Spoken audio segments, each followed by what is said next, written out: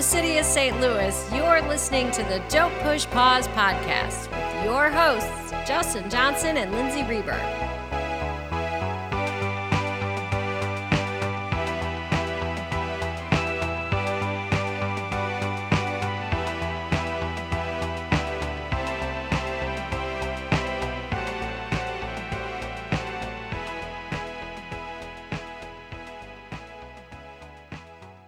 Welcome back to the podcast.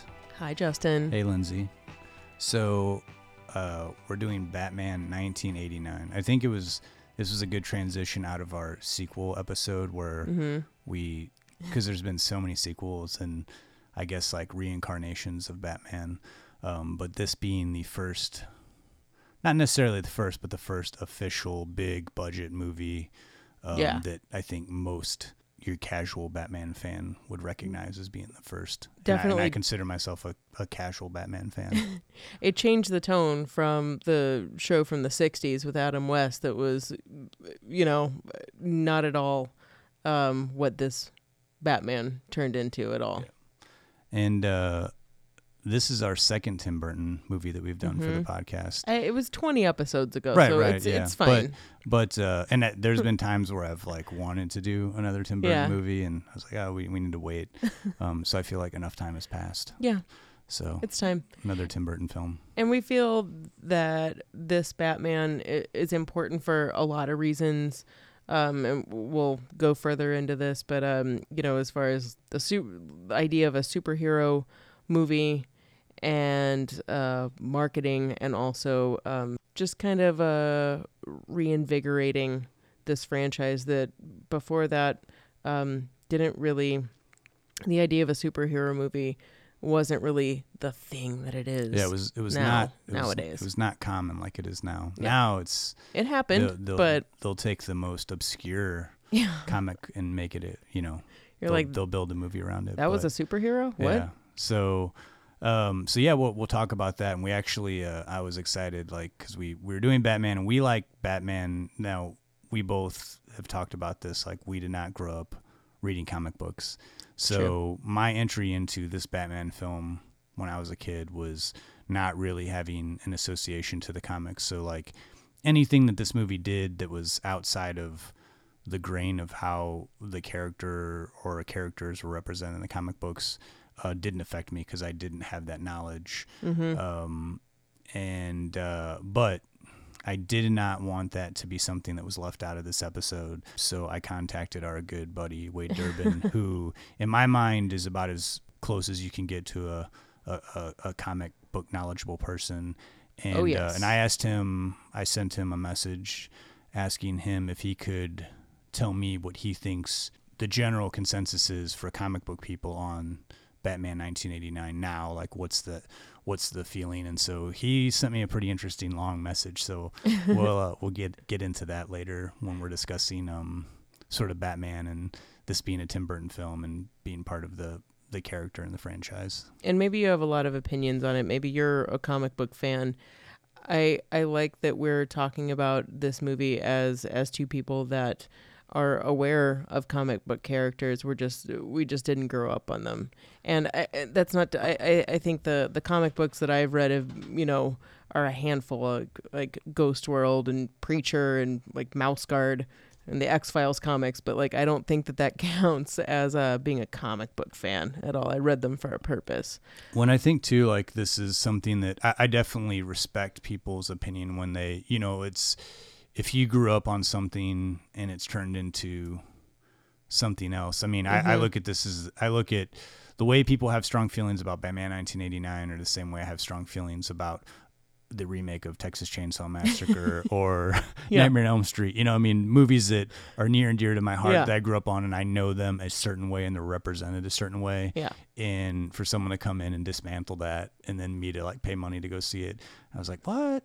So I can understand people's disappointment or their animosity toward this particular incarnation of Batman. But me having not, and that's the thing, is like someone who's never seen the original Texas Chainsaw Massacre, someone who's never seen the original Nightmare on Elm Street, they might go into a new version or a new remake or reboot and say this movie is awesome because they have no frame of reference. And that's how I feel. I'm just living in ignorant bliss about Batman 1989, and I'll just remain that way until I die. I think that's exactly how I feel too. I like that you and I agree on Batman 89.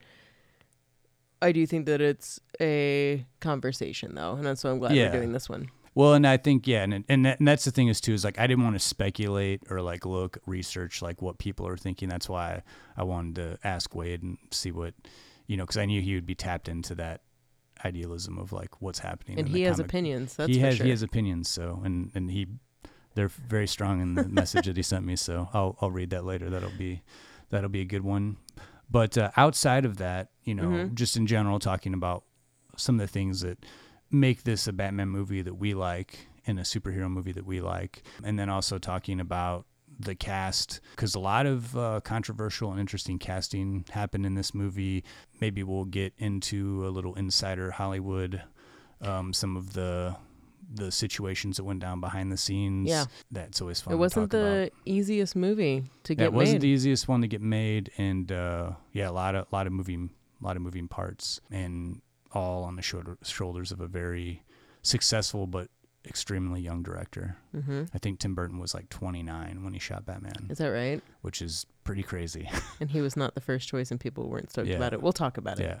And then after our discussion, as always, we'll do our picks of the week. I kept mine very comic book centric with the first Teenage Mutant Ninja Turtles movie that came out in 1990. It was just like maybe a year after Batman, and I feel like Batman sort of paved the way for a movie like that to even be possible, to make like a big screen version of that comic book and cartoon. I'm so glad you did that one. I haven't thought about it in a long time. I hadn't either, and it's it's still again, it's not one I'd want to do a whole podcast on, but there's still stuff to watch. It's still worth looking at. And you did. I did a movie that is connected to Batman by way of Jack Nicholson, and it's one that I would say is not at the top of the list as far as movies that he's done in his entire career, but it was this movie from the 90s called Wolf, with he and Michelle Pfeiffer and James Spader. It's a movie that people are never like, oh man, have you seen Wolf? Yeah. But I think it is. You're the only person that ever said that to me. It's one of those movies that just kind of escapes. It is made. There's nothing really that's bad about it. It's a good story, but it just kind of is there, has like amazing actors in it, and just kind of like fades away. And I'm glad I get to reintroduce it, I guess. I certainly remember it coming out, but I think it was like it came out during a time where I don't know, maybe it didn't appeal to my sensibilities, and then it's not one that's ever referenced. I've never heard it, so I mean, I'm glad that you picked this one. I think it's good to. I think there's like there's a whole era of like the mid 90s that had a lot of thrillers, and I think I saw all of them because it was such a popular genre of like any varying type of thriller, whether it's like, Copycat with serial killers or The Net. There's just I was a big fan of the thriller genre. Anyway, we'll talk about our picks of the week a little bit later. So before and after our picks of the week, as always, our Murray moment. But before that, can you tell us what is this version of Batman about? Tim Burton's 1989 Batman. Batman. What revolves around this version of Batman? You might have heard of this guy, Batman. So we're introduced to Gotham City's masked crime-fighting hero in a human-sized, muscular, kind of hot bat suit. He's the city's most wealthy, eligible bachelor, Bruce Wayne, who also happens to be Batman. And due to an accident with toxic waste, Batman turns one of the city's most well-known thug gangster types into a psychotic, homicidal nemesis that we come to know as the Joker, and the story unfolds from there. It's pretty thrilling stuff. It is. I'm a huge fan. Well, we'll get into it, but I'm a huge fan of the portrayal of the Joker in this movie. Oh, for sure. We'll go to a clip from Batman, and then we'll get into our first discussion. Don't kill me! Don't kill me, man! Don't kill me! Don't kill me, man! I'm not going to kill you. I want you to do me a favor. I want you to tell all your friends about me. What are you? I'm Batman.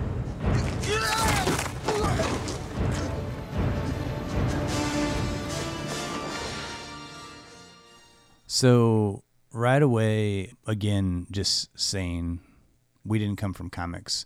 So to me, this was like my first. I mean, I knew who Superman was. I knew Batman was. I mean, I knew that comics existed. I'm not saying I did. I never. Yeah, me too. I'm not Same. saying I never picked up a comic book in my life. You know, I mean, I certainly did, but like, I wasn't. I couldn't tell you who were any side characters or whatever from anything. But Batman was like my first jump into like a world of like comic book quote unquote movies. You know what I mean? And it does, like, when I look back at this movie now, and I will say that there's been a good, I would say it was a good 10 years since I've seen this movie when I watched it prior to doing this episode. And it does feel smaller, I won't lie. It does feel a bit dated. But the one thing that does feel very signature is that of Tim Burton and his style and his look, and especially like his early films. And to me, it's kind of, I mean, that's what I love most about it, I think, is the way it looks and is the feel of the movie. It has a solid good versus evil classic Hollywood theme going on that is like up front and center. The movie definitely is thin on plot, and it's definitely thin on what makes these characters tick. Yes. Everything is like very black and white. It's just like, this is why this guy's mad because of this, and this guy's evil because of this. There's never, we don't get too much backstory, but to me, there's enough going on in the movie where like that doesn't really bother me. I look at it as like this very late 80s like action adventure, like big budget, and I remember the excitement. This is one of the few movies I remember, like, I went to the theater I had my... You saw it 3 times? Yeah, I saw this 3 Whoa. times in the theater. This was one where I think like an entire summer, the first summer this came out on VHS, I watched it like almost every day, at least once during the afternoon. Yeah, I think Batman, it was one that I definitely remember seeing in the theater.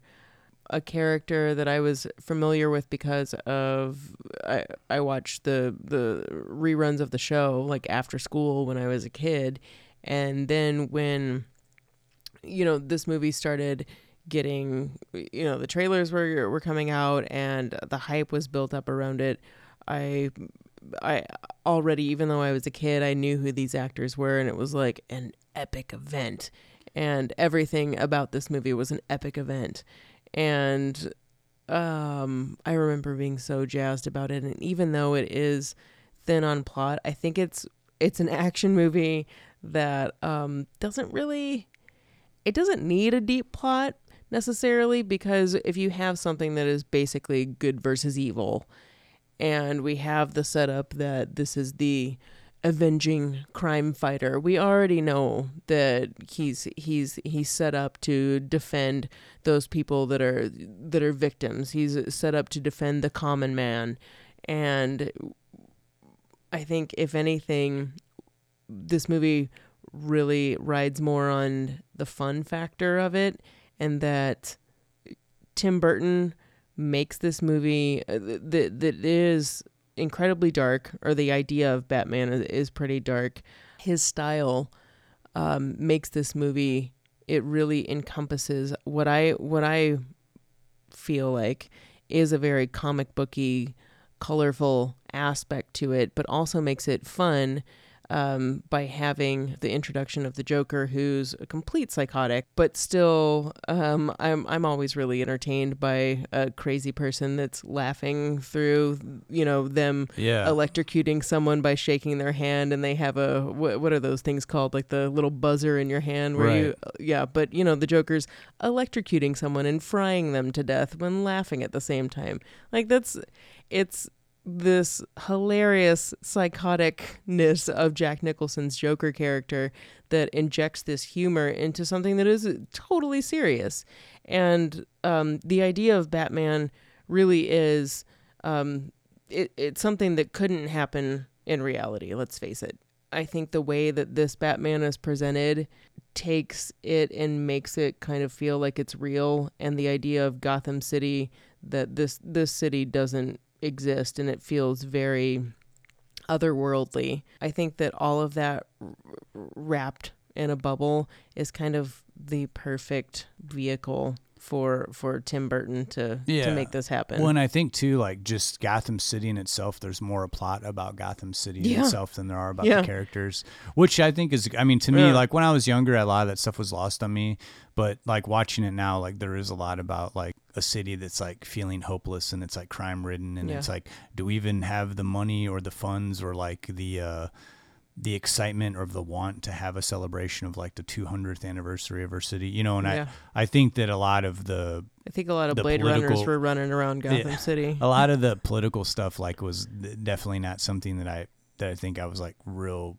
aware of when I was younger, and now that plays more interesting to me. But I think it gives it enough edge, it gives it enough intelligence, you know what I mean? Because the rest is like kind of like a dumbed down action movie, but I really enjoy it, and I do like what you said with the Joker, like this sort of, he's very psychotic, but he is like the anti-hero, and you're always like half rooting for him just because he's not, he is so outrageous, but he is very likable in a way.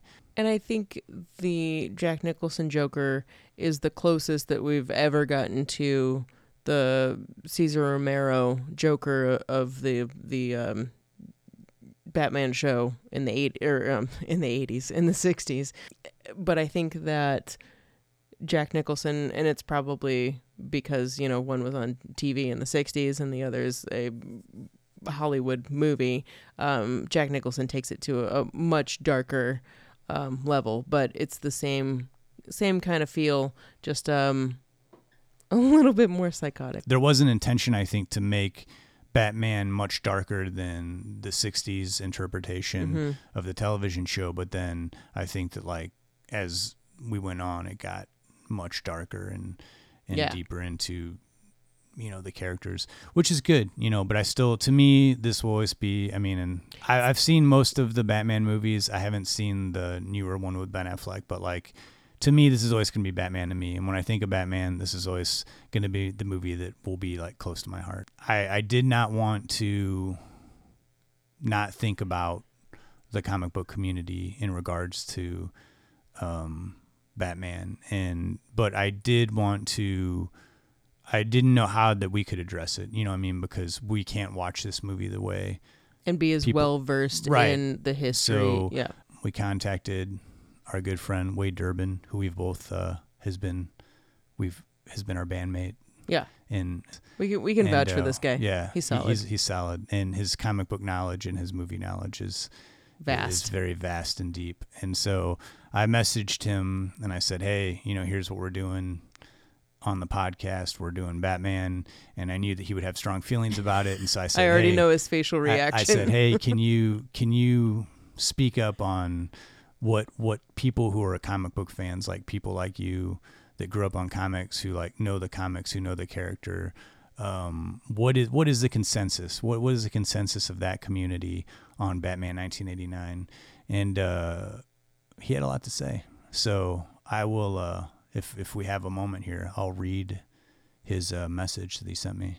Yeah. And I just feel like I couldn't have said, you know, I mean, I feel like I couldn't have read some stuff about it and sort of like hearsay, you know, like I don't think I could have like come up with this. So I think just going right to the source. I think because you need it from someone that has those feelings legitimately, and you can't just read something and regurgitate. This is what this community feels like. You need someone that actually feels it and can kind of siphon all of that into one opinion. I think in a lot of ways that this Batman, 1989 Batman, is a standalone film. And I think that I would kind of put it again with like, I would kind of put it with Batman Returns, its sequel, as a unit, as a cohesive, like standalone, like 1-2. Yeah. But I can see where someone would have a problem with it if you are a comic book fan. But if you look at it as a standalone, franchise, as just this 1-2 Batman and Batman Returns, I don't know. I love them. I'm really anxious to hear what Wade has to say. So here's what Wade wrote me back. He says, I think the reception of Batman 1989 from comic book fans is very complicated. Considering that Superman 4 came out only 2 summers prior, I think there was a great sense of relief that it was a big-budget film using A-list talent. The darker tone was embraced by the masses, and the massive box office take possibly made some diehard comic book fans feel validated in their hobby. Pre-1989, a grown adult in a superhero shirt out in public was almost unthinkable. He then goes on to say, however, I feel like there was a slow building backlash, similar in the way that Phantom Menace went from holy crap, new Star Wars movie to worst movie ever made in the span of about a year. Things moved much slower back then, though. He said, first of all, the willy-nilly changes Burton made to the mythos rubbed a lot of people the wrong way. The all-black outfit, which at that point the character had never worn, Batman's lax attitude toward murder, the Joker's involvement in Bruce Wayne's parents' death, and the 2 Prince songs played in their entirety. Mainly, Batman 1989 says a lot more about Tim Burton than it says about Batman. It's a freaky-looking character wearing all black, just kind of doing stuff from scene to scene. No narrative thrusts, no goals, no logical endpoint. A nearly plotless showcase for beautiful art direction. Honestly, to date, there has never been a satisfying live-action depiction of Batman. So there you have it, like it or not, a very thought-out version of what someone who comes from comics feels. And I can understand everything that he's saying there in that message. Yeah. And to me, again, this is something that I never even had a second thought about. Like the color of Batman's costume or any of that kind of stuff never really came into play because I did not have any knowledge of that prior to this. To me, it makes sense why the costume would be amended and be bulked up. And also when you have a movie that's supposed to be bigger, larger than life type of thing, come out the way that it did. But yeah, I can understand what Wade's saying in that just so many changes, there being a slow burn of a backlash. And I think too, like, exactly what you're saying is like, I think like when this came out, the idea, you want to make this big, larger than life outfit. You want to have some Batmobile that no one's ever seen. I mean, you want this guy to have these things that like no one, it's like they're all one of a kind instruments that he has at his fingertips because he's like a billionaire and he can he's the only one that can afford to have all this. And granted, again, none of this is explained. How did he get all this stuff? Who creates all these things? I mean, they go into that in the other Batman movies. What does he do? But just I mean, it's just kind of like all there. It's just like and it all happens very fast, and you just kind of accept it. You're like, and you're happy with it, or you question. You're like, and again, thin on plot. Totally thin on plot, but in the world that is set forth for us, there is a plot. It's not like it's just like out there, just Batman's running around town. There is totally a plot, but it's not exactly like the deepest thing in the world. Do we necessarily, give a crap where Bruce Wayne got his money? No, that's not our first thought at all. Do we even really care about the romance between he and Vicky Vale, the Kim Basinger character? Not really. It's just kind of happening. Yeah, to me, it's more of I'm more interested in Batman in this movie. Yes, exactly. Though I do enjoy Michael Keaton's portrayal of Bruce Wayne. To me, this is all about when he's Batman. That's when I'm like the most excited. I think it's time that we maybe go to another clip and then talk about the cast a little bit. We'll talk about. Let's talk about Batman Michael Keaton. That we know. Yeah, okay. Yeah. We'll go to a clip with Michael Keaton as Batman, then we'll talk about Michael Keaton as Batman. How many times can we say Batman? Wow. Let me tell you about this guy I know, Jack. Mean kid, bad seed, hurt people. I like him already. The problem was he got sloppy. crazy. He started to lose it. He had a head full of bad wiring, I guess. Couldn't keep it straight up here. He was the kind of guy who couldn't hear the train till it was 2 feet from him. You know what happened to this guy, Jack? Well, made mistakes.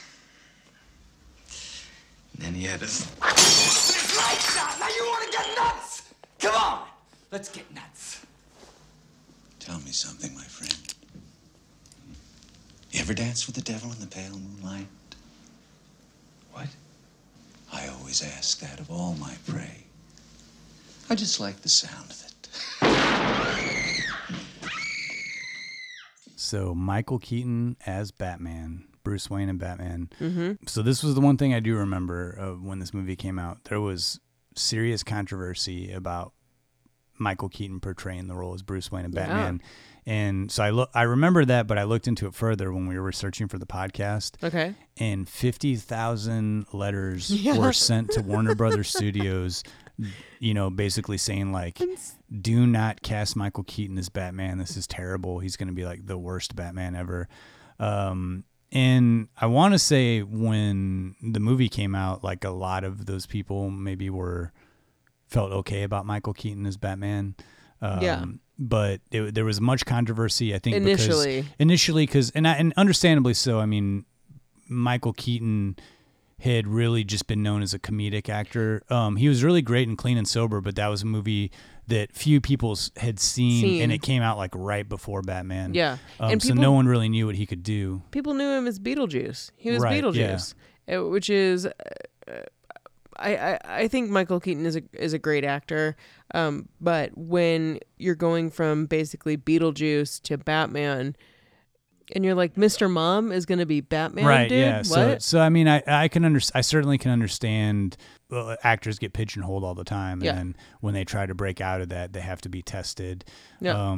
I think another good example, Jim Carrey stepping out of comedy and doing like Truman Show or Man on the Moon. Man on the Moon, yeah. Where I thought he was fantastic in those movies, but the first time, you know, I was like, what? Jim Carrey's doing a serious movie. So I can see that, but I do think that to me, Michael Keaton is the definitive Batman.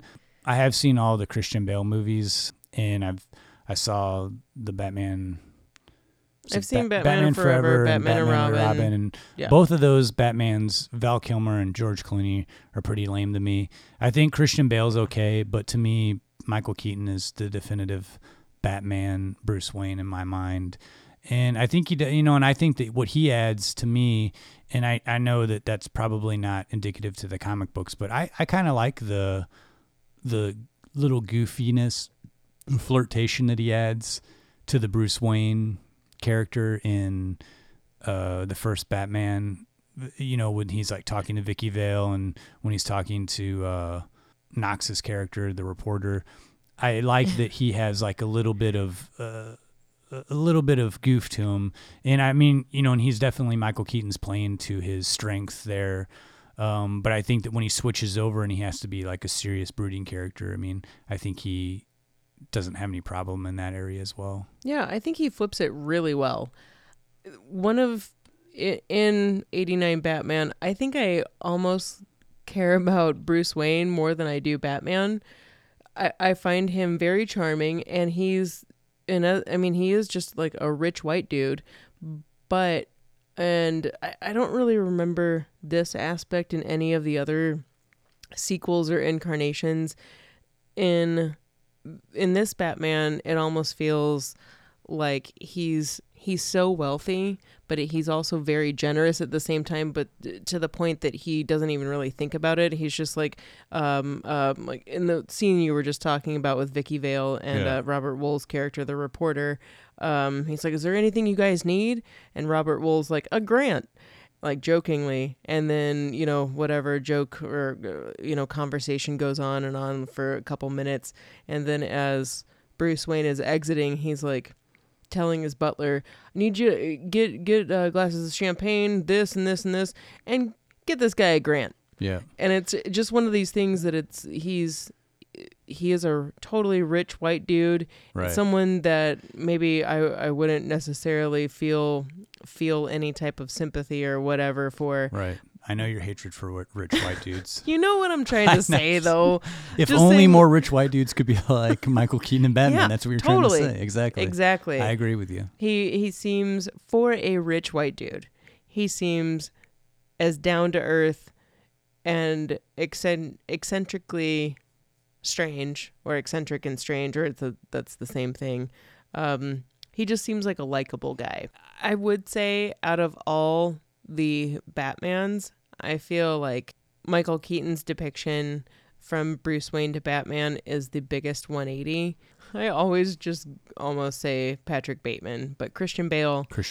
No, I agree with you. I get what you're saying. Yeah, I think it is the biggest leap from like I would almost say like a sensitive character, like, or someone who's got a little bit of soul. Like I feel like he's got I more feel heart. like the Christian Bale portrayal is like a very cold, broody, and even, Batman's broody. Yeah. And I feel like the other depictions that we've seen of Batman have just been so one-dimensional or throwaway, or just that Batman really, like the Val Kilmer Batman and the George Clooney Batman specifically. I honestly don't remember the Ben Affleck Batman. No offense, I just don't remember it. I didn't see it.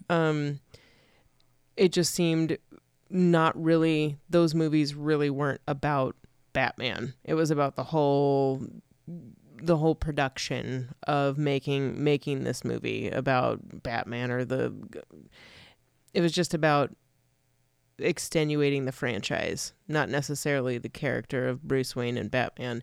And I honestly feel, Michael Keaton did the best job at that. Yeah, and I mean, and like again, I don't have a reference to the comics, and maybe it was a bold choice for him to go lighter with the Bruce Wayne character. Sure. But I enjoy it, and I feel like in Batman Returns, Michael Keaton brings it. He's a little darker in his Bruce Wayne persona than he is in his. They sort of like meet in the middle, and I think you get a little more into the darker side of his Bruce Wayne character and his past. Yeah, into it. I think Bruce Wayne, honestly, in this movie is kind of a weirdo. I like him because he's kind of a weirdo. Yeah. On the flip side of that, I know we talked about it a little bit, but Jack Nicholson. So Michael Keaton was not the first pick for Batman, and Jack Nicholson was certainly not the first pick for the Joker. He was very loved by one of the producers on the film who really was pushing for Jack Nicholson. And I want to say Jack Nicholson didn't even want to do the movie. And you have a little information on this, right? Yeah, he was wanted for the role. But the person that was vying for the role, like pretty hardcore, was Robin Williams. And Robin Williams, like super duper wanted the role and like was going full force for it. And I feel like it wasn't necessarily like set in stone that he was going to get it, but he was the person that was going for it. And that it was kind of an all verbal deal. That they were thinking, maybe Robin Williams is going to get this. And then at the last second, Jack Nicholson is like, okay, guys, I'll totally do it for you, but I want a boatload of money. And I also want a portion of box office, whatever this movie brings in. So I don't remember the exact figures, but he brought in, I think what he made, like being paid as an actor, he made more money from what was brought in from the movie than he did actually for acting in the film. I know at one time, and I don't know if it's still the case, someone might have topped him, but I do remember it for a long time at least, and maybe it's still the case, that Jack Nicholson was in the Guinness Book of World Records for the most paid for one movie, and I want to say it was like topped out at like 50 or 60 million that he got paid at the end of, I think it was $60 million. At the end of everything with like cuts of like insane. Proceeds, so good move on him, I mean, for someone who was in their 50s when he did the Joker, you're looking at some retirement money. No, I don't know. Jack Nicholson's, He's got it going on in this movie. I think he did a great job because he played Jack Napier very small amount of time on screen, but gave him a lot of depth. You know, you really get the sense that this guy is a cool, collected, confident gangster, has a lot of power before he becomes the Joker. And I think you need that. You know, I like that they gave us the precursors to the Joker, that the movie just didn't open on this zany, crazy Joker character, that we see a transition. Yeah. And I do understand that this is, you know, you need to do that transition quickly. And I thought that they did the best that you could possibly do with transitioning characters in like such a short span of time to like within the universe of this movie. And I thought it was like really natural and really well, you know what I mean? Yeah. He pops out on the other end of this crazy accident as the Joker. Yeah, we set the Joker up as, we know that he's a prominent figure in, you know, the seedy underbelly of the crime world of Gotham City. And basically that's what we know. And then his boss sets him up to get caught in this situation with the police, which is the incident that leads Batman to accidentally shoving him or letting him drop into a, you know, pit of toxic waste or whatever it is. When I think that too, and thus turning him into the Joker. Yeah, and I think too, this is like, it's such a subtle scene, but I think it really says a lot about his character before he became the Joker, when he's sleeping with his boss's wife, and they're together alone, and she says something like, well, you look really good or whatever, and then he's like, I didn't ask, you know. And it's just, to me, it's such a very smug, it's just such a very like, you know, he knows he's got, he was already an a-hole. He was already like a smooth and kind of like cold and calculating person. But him losing that vanity, that was the only thing that really weirdly, the only humane thing about him was his vanity, which is like really messed up. That's and deep. So you take that away and he's just this like psychopath. Yeah. You know, because he's like, no one, you know, people are just going to look at me like I'm a total crazy now because I look crazy. So what else do I have to cling to that, like, where I'm trying to stay amongst, you know, normal society? And he does kind of return to that vanity a few times when he because the toxic waste or whatever that he falls into makes his skin white. And so he, in order to fit in certain situations, like puts makeup on his face that's like regular, like his regular skin tone. So it kind of does return to that little vanity for a second. And actually, those are the parts I remember as a kid, when he inevitably gets splashed with water or something in his face that makes that like Caucasian makeup stream down his face. He looked the creepiest to me like that, actually. And it wasn't that his face was, you know, ashen white. It was just like... Yeah, and that was something I think that I never really, when I was little, I was like, wait, what's happening? You know, you know. No, he's totally creepy. I mean, as a kid, his maniacal laughter was kind of infectious, and he was a funny character. But as an adult watching him, you're like, that guy is freaking crazy, out of his GD mind. Well, let's like this scene that we're watching right now. Right. Sorry. The parade scene.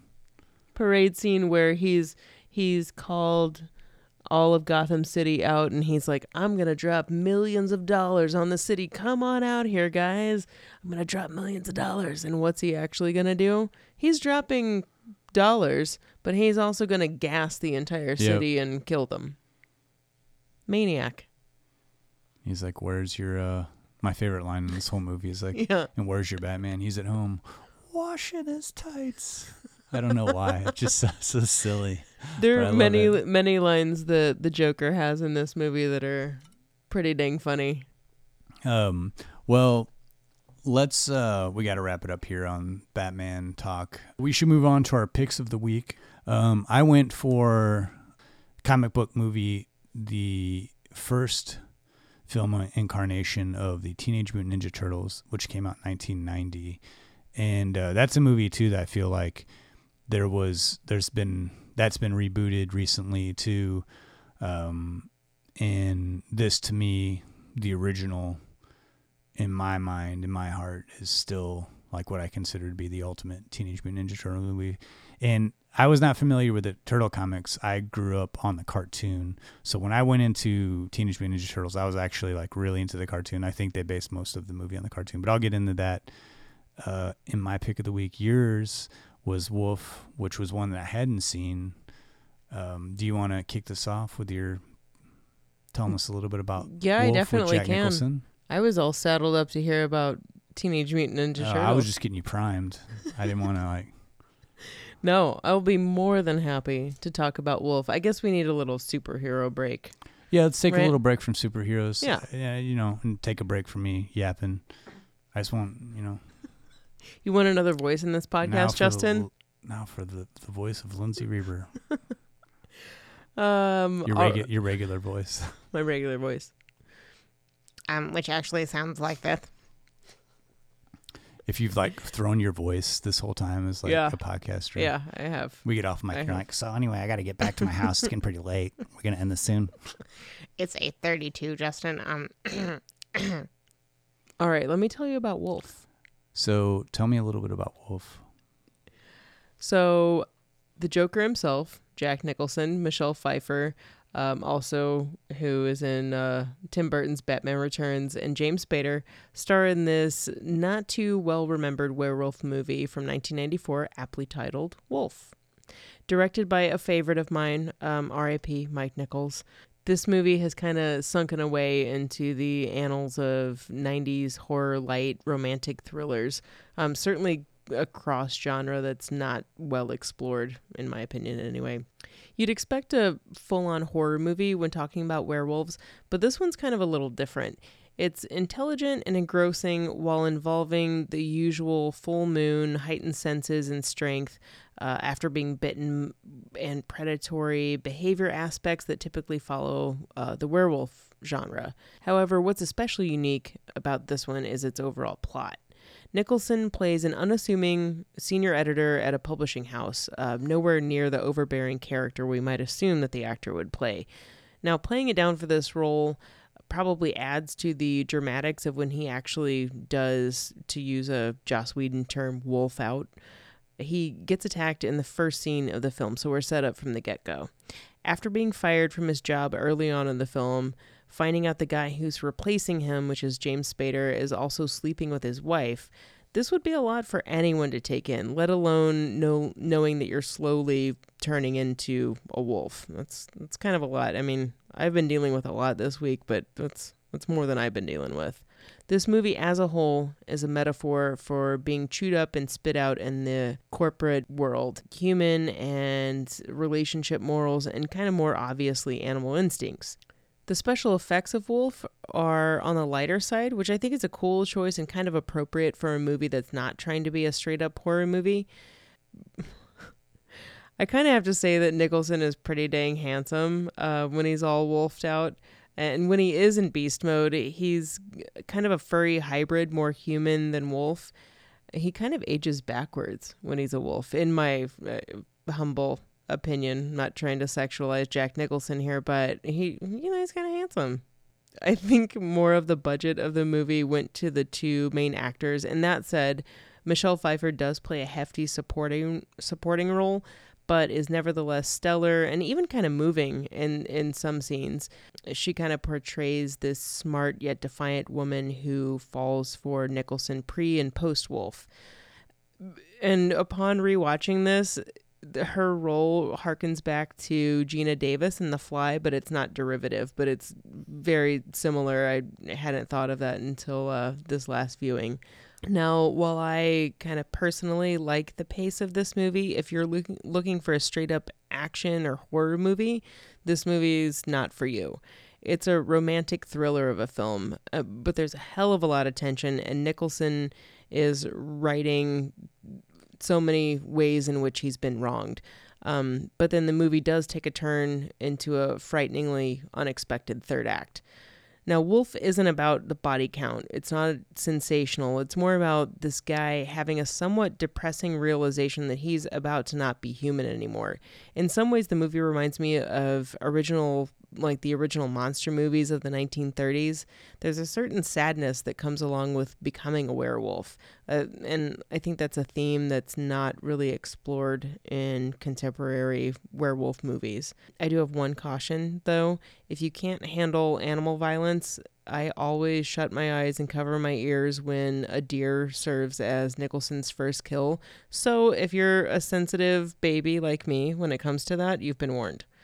So, Wolf may not satisfy a bloodthirsty horror fan, but if you're looking for a good story to sink your teeth into, sorry, I couldn't help but say that, watching Nicholson, Pfeiffer, and Spader propel this movie forward has always called me back many, many times over the years to my taped VHS copy of this version, and always at the end of the movie leaves me with a good old smirk.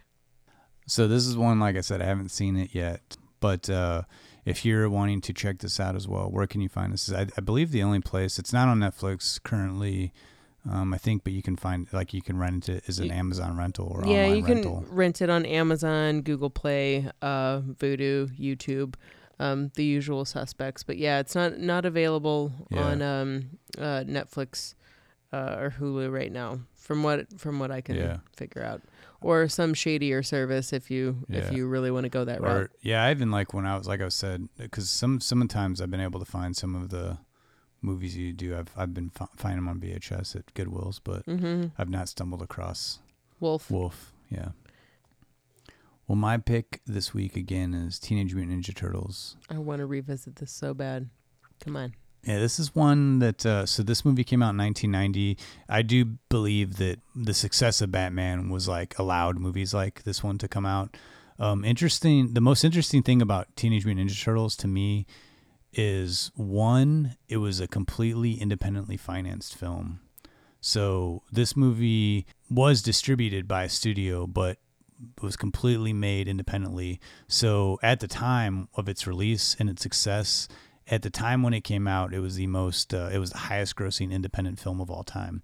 So this was a completely independently made feature, but it had a pretty big budget. I mean, way smaller than Batman. This movie only had a $13 million budget. The other interesting fact about it is it was the last film that Jim Henson worked on before he passed away. He created the bodysuits that actors wore to portray the Turtles, and he said it was the most sophisticated puppetry outfits he had ever worked on. He passed away 2 months after the movie made its debut in theaters, so he did get to see how successful, he did get to end on a bang, to see his creation became a highly successful, well-regarded creatures. But the movie itself, based off the comics, partially based off a cartoon, we've got 4 teenage turtles that were mutated from small turtles by this ooze in a New York sewer. They were trained as ninjas by Splinter, their rat sensei. He was mutated as a small rat. This movie, again, it being an independent film, it's a rough-looking movie. It's kind of the opposite of Batman, especially when they're talking about the transformation scene, the story of how the Turtles came to be. It looks like something that you would see in a short Sesame Street film from the 70s. It's about as low budget as it can possibly look. But the fight coordinated sequences and the actual turtle outfits, they're talking and you can see their mouths moving. They're pretty convincing. I mean, they look absolutely ridiculous, but they're Teenage Mutant Ninja Turtles, so it's a bunch of 6-foot turtles fighting people, which is most of the movie. There are a few characters involved here. Casey Jones, April O'Neil, who's a reporter, and the whole movie takes place. It's very New York centric. Takes place in New York. This is another movie where they pair off. We have this villain Shredder who is starting a teenage band of misfits. He's recruiting all these teenagers in New York City to help steal things and basically create a bunch of crime. And in this crime heat wave, the Turtles start coming in and cleaning up New York City, and then eventually go head-to-head with the Shredder. Again, it's another movie that's thin on plot, but it's a fun, filled movie. Not a lot of names. This was a movie, again, because I think most of the money were put into the turtle costumes, but there is a very early role by Sam Rockwell, one of his first roles. He was one of the head thugs in the movie, and Donatello, the purple bandana turtle, is his voice is portrayed by Corey Feldman, and very, very distinctly, recognizably so. At the time this movie came out, I remember it being regarded as very violent for kids. It's rated PG, and I remember a lot of parents were like up in arms, though when you watch this movie now, it's so tame compared to anything that you would see on just regular television now. So I think this is, as of any movie that I've ever talked about on this podcast, this is about as kid-friendly as it'll probably ever get for a movie that I do for a pick of the week or like a regular feature. Unless we do like The Wizard of Oz or something, which I don't see happening. So yeah, I think this is a fun movie. The other sequels, I got to say, to me they're nearly unwatchable. I've seen the first reincarnation of the Turtles, which I was not into, but to me, this first one, it has a lot of heart. It stretches its limitations of its budget, but if you're into sort of the fun martial arts goofballness that could only happen in a early 90s action comic book movie, then I think you'll be happy to watch Teenage Mutant Ninja Turtles. This is another one that you can rent on most of your online sources. It was on Netflix for a while, but it's not currently on Netflix. But really, to be honest, if you're down with the VHS, you can walk into most any Goodwill store and get it for a quarter. I've yet to see one Goodwill that doesn't have it on VHS, and that's how I remember the movie, with the Pizza Hut commercial before the movie started. I definitely remember those ads. It's been since the height of this movie since I've seen it, and you kind of retelling it brought it all back, and so I was doing research while you're talking, and I have to say that just from my limited research right now, it is a crowd favorite. Like people love this movie. The fact that this was Jim Henson's last movie before he passed away. I mean, think what you want of, human-sized turtles, whatever. Like, those costumes are awesome. I've always thought that. I mean, he was a master at puppetry anyway, but those costumes are incredible. Yeah, and it's definitely a movie where, like, as a kid, each one of these turtles has their signature weapon, and they know martial arts, and you know who they are. They've got different colored eye masks. There's a lot of fun to be had, and definitely, like, it's one where, when you watch it now, it's totally ridiculous. Don't get me wrong. I mean, this is by no means a great film, but like, if you haven't seen it since you're a kid, it's worth popping in and checking out. And if you have kids, I think they'll probably love it. Do you own this by any chance? I do. I'll loan it to you. Oh man. Okay. Yeah. I just forgot mine to bring over to you. No, it's fine. You forgot them last podcast too. But one of these days, I'll get to check out these movies. I'm gonna. I'll just borrow it from you later, like when I'm settled, and then I can give you everything that I owe you. I still need to give you back Pacific Heights, which is now packed away with all my DVDs. I forgot that you even had it. I do. That's all right. Sorry. That's okay. I can't wait to rewatch this movie, and I love that it's been almost 20 years, basically, since I've seen it, and it was fun to revisit that. Thank you, Justin. Well, thanks for bringing Wolf back into my life. It was one that I remember coming out, but I hadn't seen, so I'll have to track that down and check it out. Well, those are our picks of the week. Again, most of those you can find on any of your online rental sources. And then, without further ado, here's your Murray moment.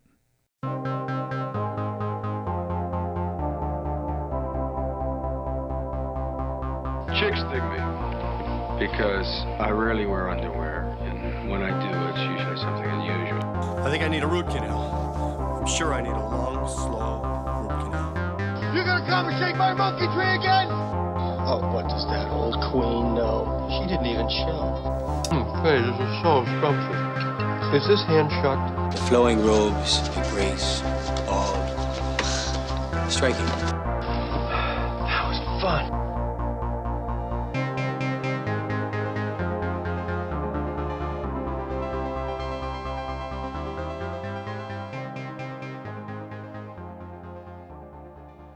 Since we've been talking about Batman, you might think that this Murray moment would be about how Billy was once considered for the role that Michael Keaton landed. It's true, back before Tim Burton signed on, Ivan Reitman had been considered to direct Batman, and he wanted Billy Murray to be the lead role. But from what I can find, there's really not much to that story other than it happened and went nowhere. So, let's turn to another unknown fun fact involving Billy and bats. Baseball bats, that is. What? I know, you didn't see that coming. But, okay. We're gonna dial it back a little, maybe off the Chicago Cubs. Maybe you think I'm going there? I'm not. I have no idea where you're going right now. Okay. But I'm along for the ride. Back in 1978, when Billy was just gaining popularity by joining the cast of Saturday Night Live, before he had even landed his first lead role in a film, our Billy briefly joined a minor league baseball team out of Washington State, and they were called the Grays Harbor Loggers. This may sound like a tall tale, but I assure you that William Murray did indeed join the team. He was number 17. As it turns out, Billy was pals with the team's owner and had intended to hang out with the Loggers for that summer. Billy was quoted a few times saying that all he wanted to do after completing his first full season of Saturday Night Live was just to play baseball and golf. That's all he wanted to do. Now, he was primarily a coach and a pinch hitter. Billy was on the roster and played ball in 2 games, from what I can find. Billy's first at bat, he slammed a base hit into left field. He was pretty proud of that one, and he actually went up to the pitcher after the game and said, "That meant the world to me." Billy hung out with the team for quite a few weeks, mostly just doing base coaching. But during this time, he started noticing that no one was drinking beer at the games. And if you've ever gone to a baseball game, not drinking beer is a noticeable omission, for sure. And now, after learning that the city council of Hoquiam, where the Loggers played, had made it illegal to sell alcohol at baseball games, well, Billy went out and bought a keg, some plastic cups, and began selling it to the fans in the crowd. He's just a real problem solver, you know? Well, Billy was promptly arrested by police and only briefly detained after one of the Loggers' owners convinced police that they'd get a ton of bad press on both a local and national level if they went through with that arrest.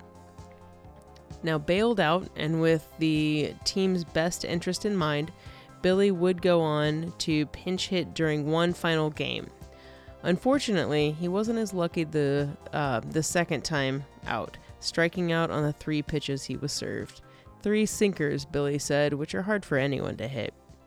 SNL creator Lorne Michaels did capitalize on this summer adventure of Billy's by making a segment for the following season of SNL called Things We Did Last Summer, a short film that included everyone from the SNL cast and what they'd gotten up to that summer.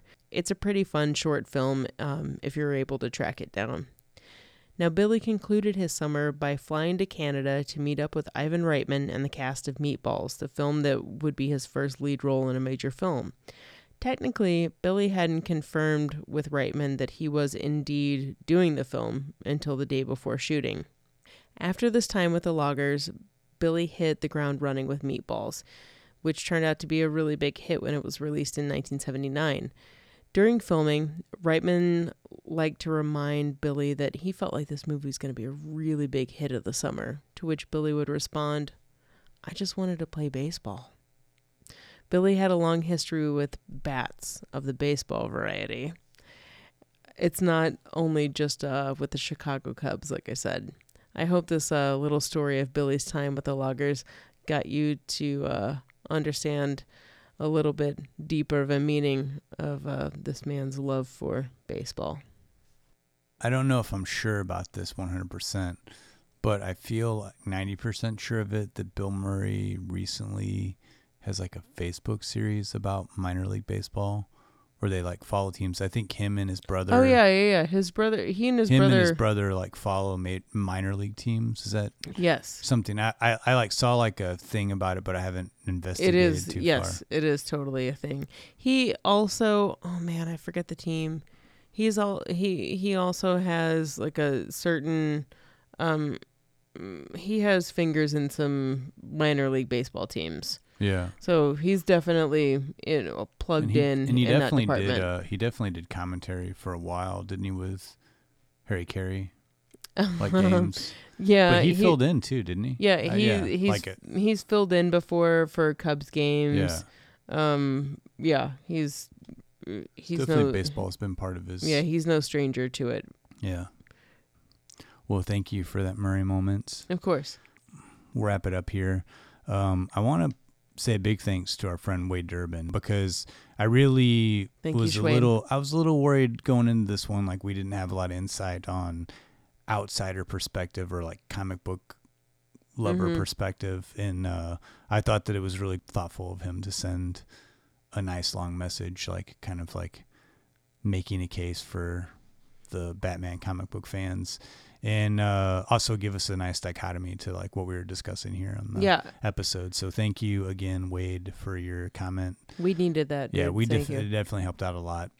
Do you have any final thoughts on Batman before we totally close it out? I guess the only thing we didn't really get to mention was the music, which was I think to me, I mean, music is always like something that in movies that I gravitate towards, and I thought this is one of the few movies, and I know some people had a problem with it, but to me, one of the few movies that mixed perfectly a original score by Danny Elfman, which is excellent, and then original music by Prince.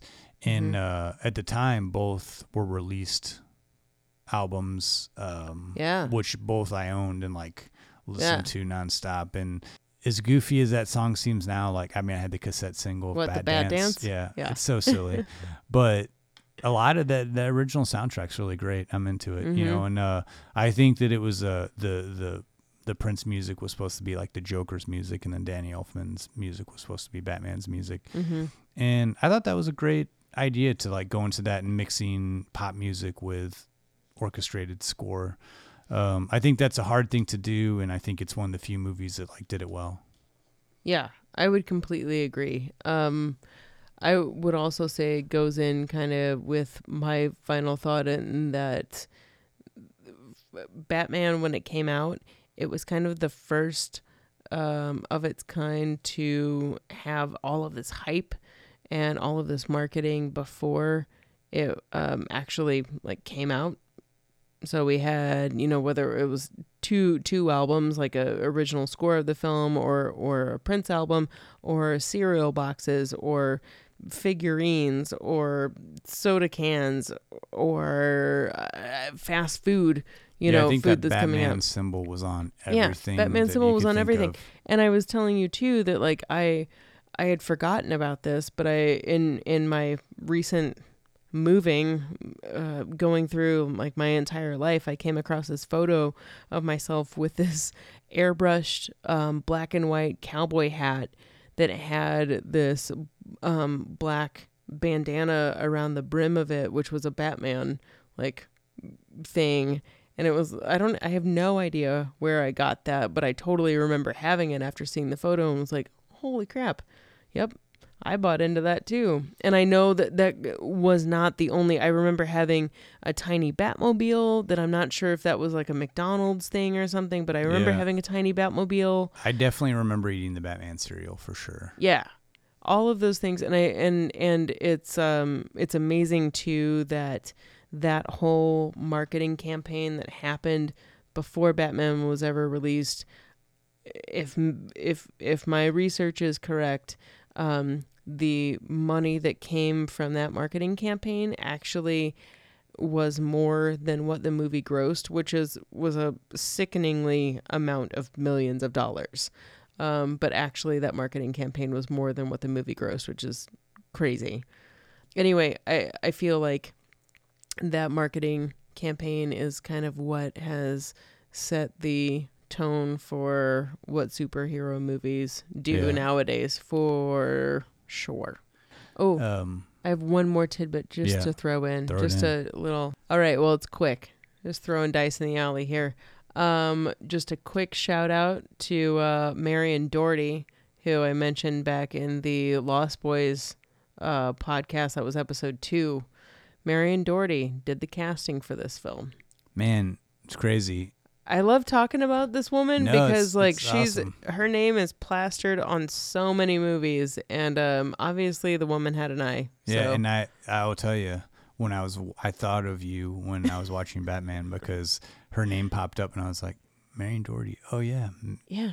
I was like, Lindsay mentioned her in our Lost Boys episode. Woman had an eye. Yeah. So thanks, Marion Doherty, for yet again supremely casting what turned out to be a great movie. So if you've been following us for a while or you're just starting, thank you for your continued support and listening, your comments, your downloads. As always, you can find us at don'tpushpausedpodcast.com. You can find us on Instagram, where we're most active, Don't Push Pause Podcast. Facebook, Don't Push Pause Podcast.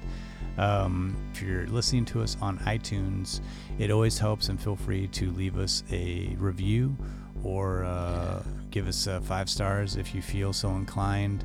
That always helps a lot. It helps shows that we've got listeners and we've got support, and we can continue to move forward and reach a broader audience. So we don't have an announcement for our next film, so that's going to be a surprise. Ooh, that's right. Time. We don't. It's been a while since we've had the surprise, but that will be announced soon. So look for it on our Instagram. What our next film will be. I just got really stoked because I'm like, we don't. Yeah, we got to figure it out. So until next time, I'm Justin Johnson, and I'm Lindsay Reber. Thanks for listening. Thank you.